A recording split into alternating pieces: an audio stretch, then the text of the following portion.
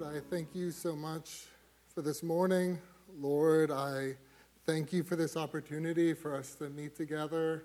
Lord, I thank you so much for your story in the book of Acts, for the story of your kingdom and your mission. And Lord, I thank you for our part in that.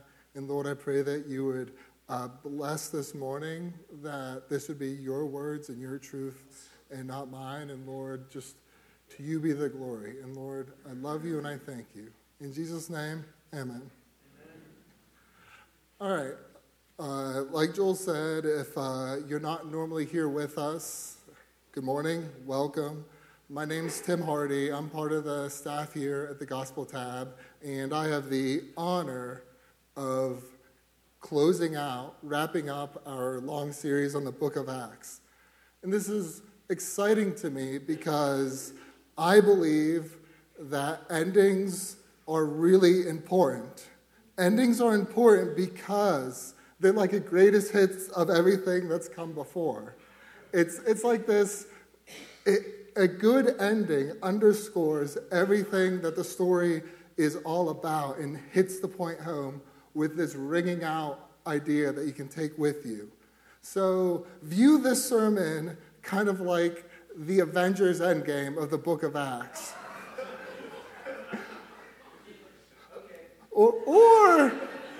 Or maybe the Star Wars The Rise of Skywalker, but hopefully better than... never mind. Anyways, before we jump in, a little bit of context for those of you just tuning in or who have just forgotten.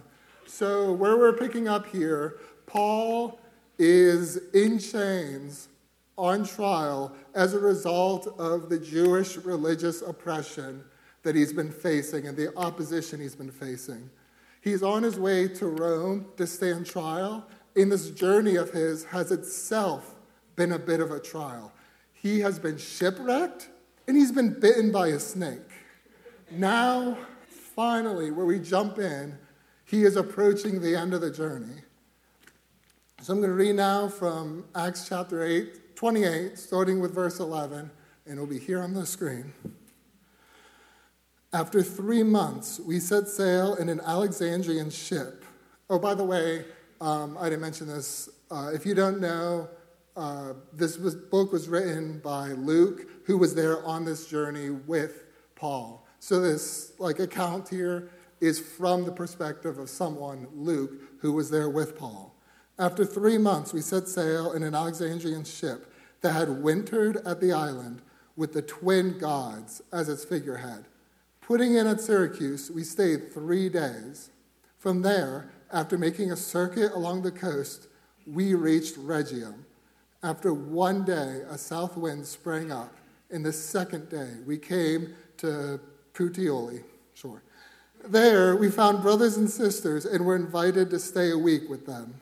And so, we came to Rome. Now, the brothers and sisters from there had heard the news about us and had come to meet us as far as the Forum of Appius and the 3 taverns. When Paul saw them, he thanked God and took courage. When we entered Rome, Paul was allowed to live by himself with the soldier who guarded him. After 3 days, he called together the leaders of the Jews.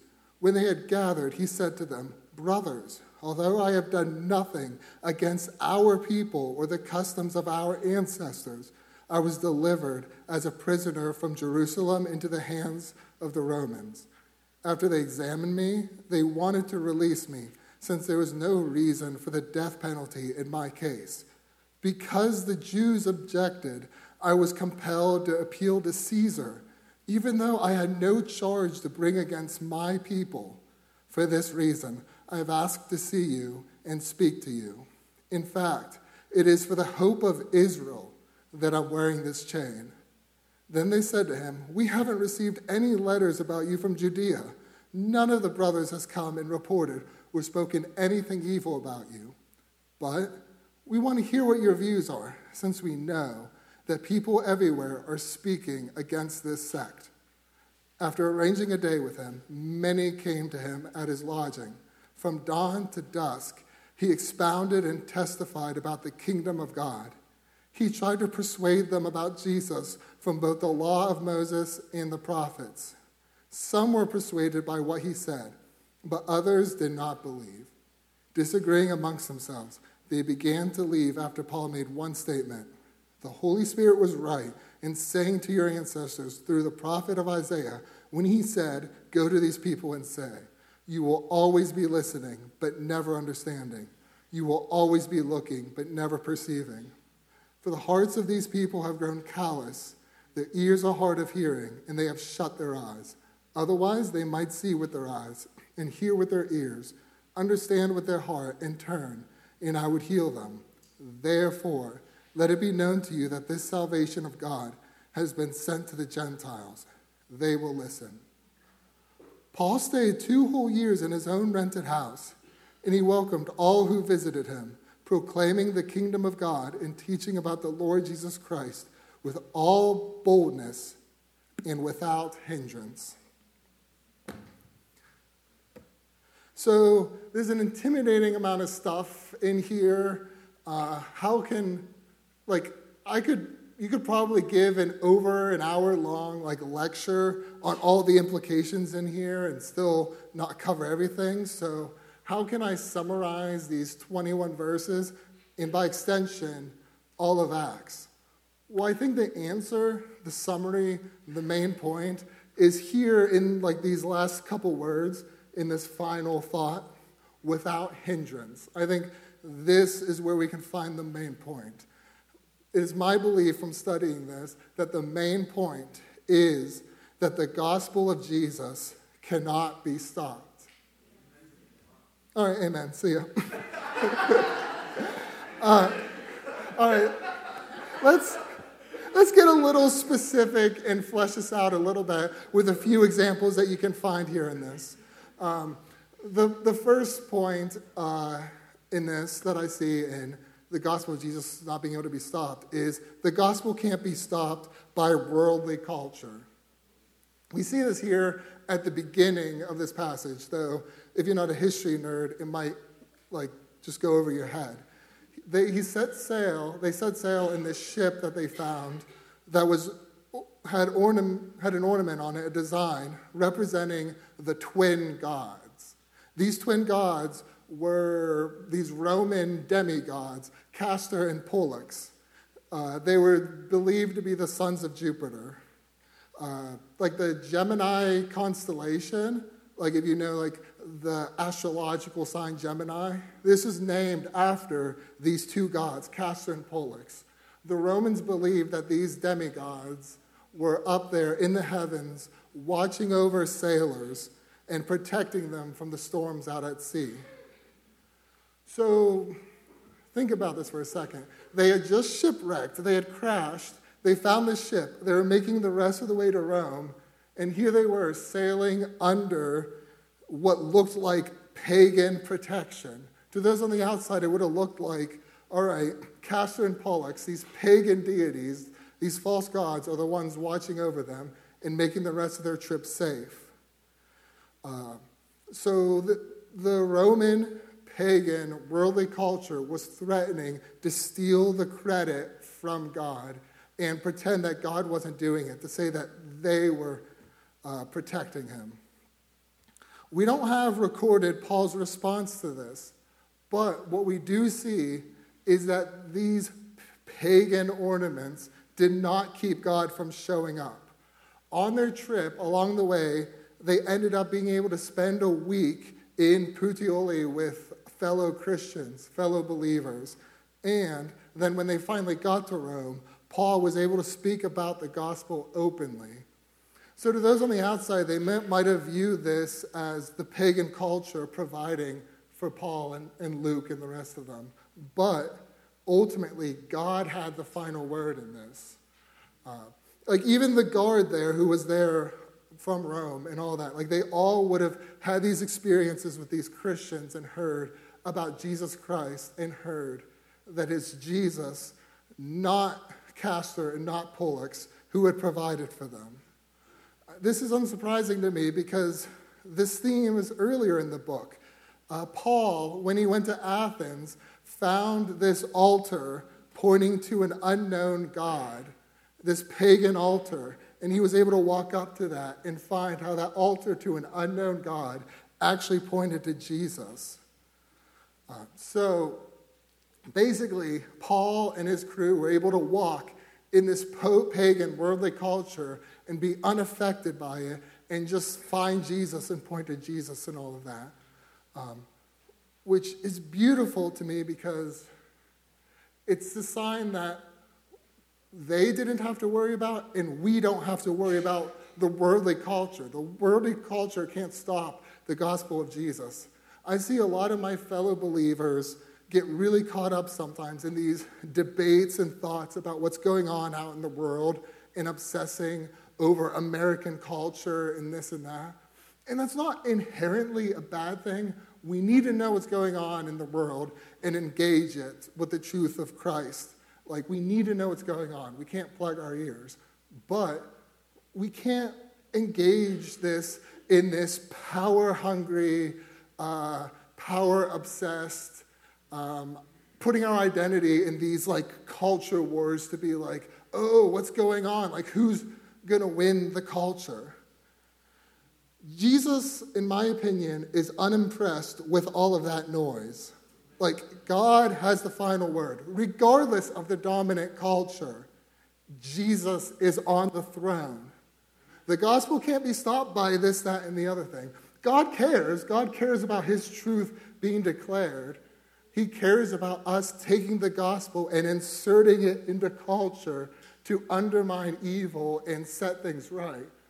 But he's not scared of it. He's not scared of how that's going to turn out because he's on the throne. So we see that the gospel of Jesus cannot be stopped by worldly culture. The gospel also can't be stopped by religious culture. This is probably the most self-evident point in here. It takes up the bulk of this passage. This whole ordeal to begin with was started because of the Jewish religious opposition against Paul. Like, this is why all of this is happening. Like, Paul has to deal with this clunky religious mess. But notice that in the story and elsewhere, dead religion has no power over the gospel of Jesus. Instead, every time when opposition comes up, the gospel just ends up spreading like wildfire.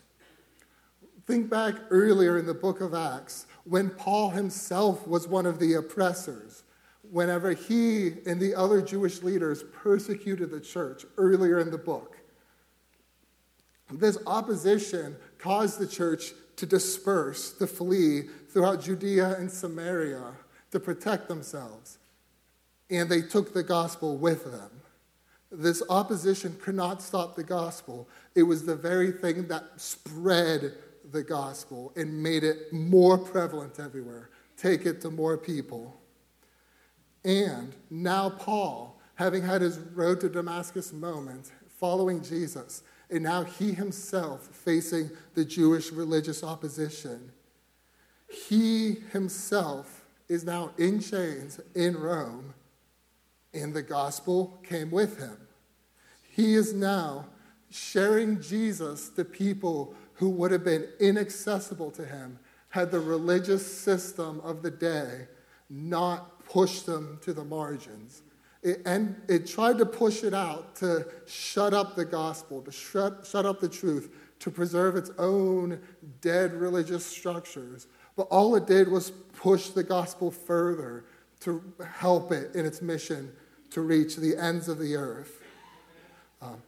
Which I love this one detail in the story about the cumbersome religious bureaucracy. Paul has been through the ringer. He's on this trip. He's been shipwrecked. He's been snake bit. He finally gets to Rome, and the Roman Jews don't even know why he's there. Nobody sent a letter or sent anyone. And they could have. The other Christians in Rome knew why Paul was there. They were ready for him. But this stiff, dead religious bureaucracy never made it there. Kind of reminds me of American politics in Washington, D.C. sometimes. Some of the dead, static, slow-moving stuff that goes on there. Or the other thing it reminds me of is the Star Wars prequels.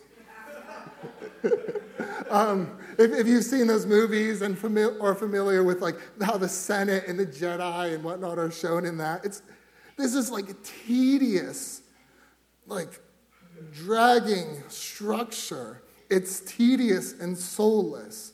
But the gospel of Jesus and the Holy Spirit is the opposite. It is limber and incendiary, and dead religion cannot keep up. It'll put up red tape to try to hold things up. It'll throw out unfounded accusations. It'll ignore what's going on and pretend it's not there. But the corpse of dead religion cannot keep up with the living, moving Holy Spirit. So, the gospel of Jesus cannot be stopped by worldly culture or by religious culture. I believe that there's one more obstacle that we see here in this passage. The gospel can't be stopped by unfinished stories. I made a big point at the beginning about the importance of endings, and that's true. And endings are important, and the ending here has all these thematic links, and it's this great final statement on a thematic level. But on a plot level, Acts ends actually pretty abruptly. He goes to Rome, he meets the Roman Jews, he spends 2 years under house arrest, and then what? We have these different accounts about Paul eventually being executed, these different thoughts about maybe he was set free and then later executed. But if you're just looking at the book of Acts, that's unresolved. That plot line, that plot of Paul versus the Jewish leaders versus Rome is never wrapped up. The people on the internet, on YouTube and Twitter, who argue about Star Wars would not be happy about this ending. If YouTube existed back then, you'd have all these 17 unanswered questions in the book of Acts. Why the book of Acts is an absolute cinematic disaster and failure. But to ancient readers of the day, that kind of unresolved plot line would not have been quite as grating. Like, that wouldn't have been as big of a deal. Historians, would end their historical accounts abruptly all the time. Speeches, as we have them recorded, were more likely to have a final closing statement. But even speeches, as we have them recorded, would sometimes just end on a sudden note without some closing thought because they wanted to keep the thing that they had just said. They're like, that's good. I want to leave you with that.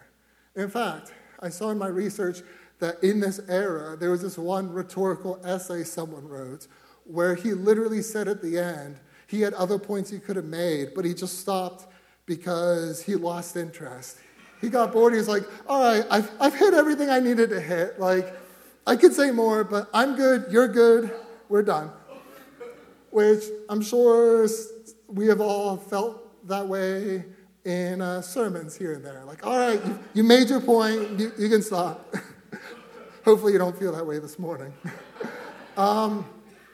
But, yeah, because the Bible, the book of Acts, Luke wrote it under the inspiration of the Holy Spirit, we can be pretty sure that Luke did not stop writing because he lost interest and got bored. So what's the point? What narrative point? If he's doing this rhetorical device of ending suddenly so that something rings with you, what is he saying? I think his point is to say that the end of the book is not the end of the story. The continuing church today is the continuation of this story. The mission from Jesus that he gave at the beginning of the book to be witnesses to the ends of the earth is not finished, and we are invited, as we read this, to continue the mission. There's this one Christian group I used to pay attention to. I don't even know if they still exist. I stopped following them, but I loved their name, Acts 29. They call themselves that because they believe that their work was a continuation the next chapter in the book of Acts, continuing the work. And I think that that's the point Luke wanted to make. It wasn't about what happened to Paul. The story of Acts started before Paul, and it'll continue after Paul. The point is Jesus' work and his mission. And it ends suddenly because it's not over. We're still in it today. Could one of the musicians come back up? I love this, the way that it ends on this sort of unresolved note, this sort of ringing thought. It brings a lot of hope and comfort to me because in my own life, I find that my life is filled with a lot of cliffhangers. There's not like this nice, neat, and they lived happily ever after, like finale. Like there's all these, like going into 2020 as a 31-year-old, I still can't fully answer the question, what are you going to do when you grow up? I don't know what my life will look like a year, 2 years, 5 years from now. I don't know. I still have just as many, if not more, unanswered questions as I had when I was 21. I still have all these unfinished battles. But on my best days, I still have peace in the midst of this because it's okay. I'm not worried because my story is not finished, which isn't even my story to begin with. It's God's story, and it's not finished. At least on the mission level, it's not finished. And I can have hope and faith in this because the mission's not finished, but on the cross, it was finished. The mission is not done. My life is not done. What God has for me is not done. It continues. But Jesus, who was crucified, buried, resurrected, and ascended, said, "It is finished." It is done. The Lord, in the blood of Jesus, has completed it. So I have this faith that even though my story is unfinished, like the book of Acts here, it's fine. God is still working. And you, this morning, can have that same peace. Even if you are stuck in what feels like a losing battle against worldly culture, even if you, like in the book of Acts, you're caught in the same ongoing story of the world and the culture hating you because you declare the name of Jesus and you face opposition from the godless world out there. The story is not yet over. The gospel cannot be stopped by that, and God's work in your life cannot be stopped by that opposition. Or even if you are in what feels like a losing battle against the chains of a dead religious system weighing you down, that cannot stop God's work in you. It will continue. In fact, the very outside oppression against you and the very religious structures against you, all these systems will further the gospel and further God's work in your life. It will not end it. It will continue it. And even if you are stuck in an unfinished story you cannot resolve, it's okay because we follow a Jesus who is the author and perfecter of our faith. He is the one who will finish the story, who will weave it together, weave the tapestry. He's the one who is working. So we can have faith and trust in him. The literal last word of Acts, final point, is unhindered, without hindrance. And this is the note that rings out when we read this book. Because the central character was never Paul, and it was never Timothy. It was never any of us. It was never Joel or Steve. It was not St. Peter back there. The central character is Jesus. And if we learn anything in Acts, what we should learn is that the gospel of Jesus cannot be stopped. So as we go into 2020, as we go into the next series and the next thing and the next thing, the gospel of Jesus cannot be stopped.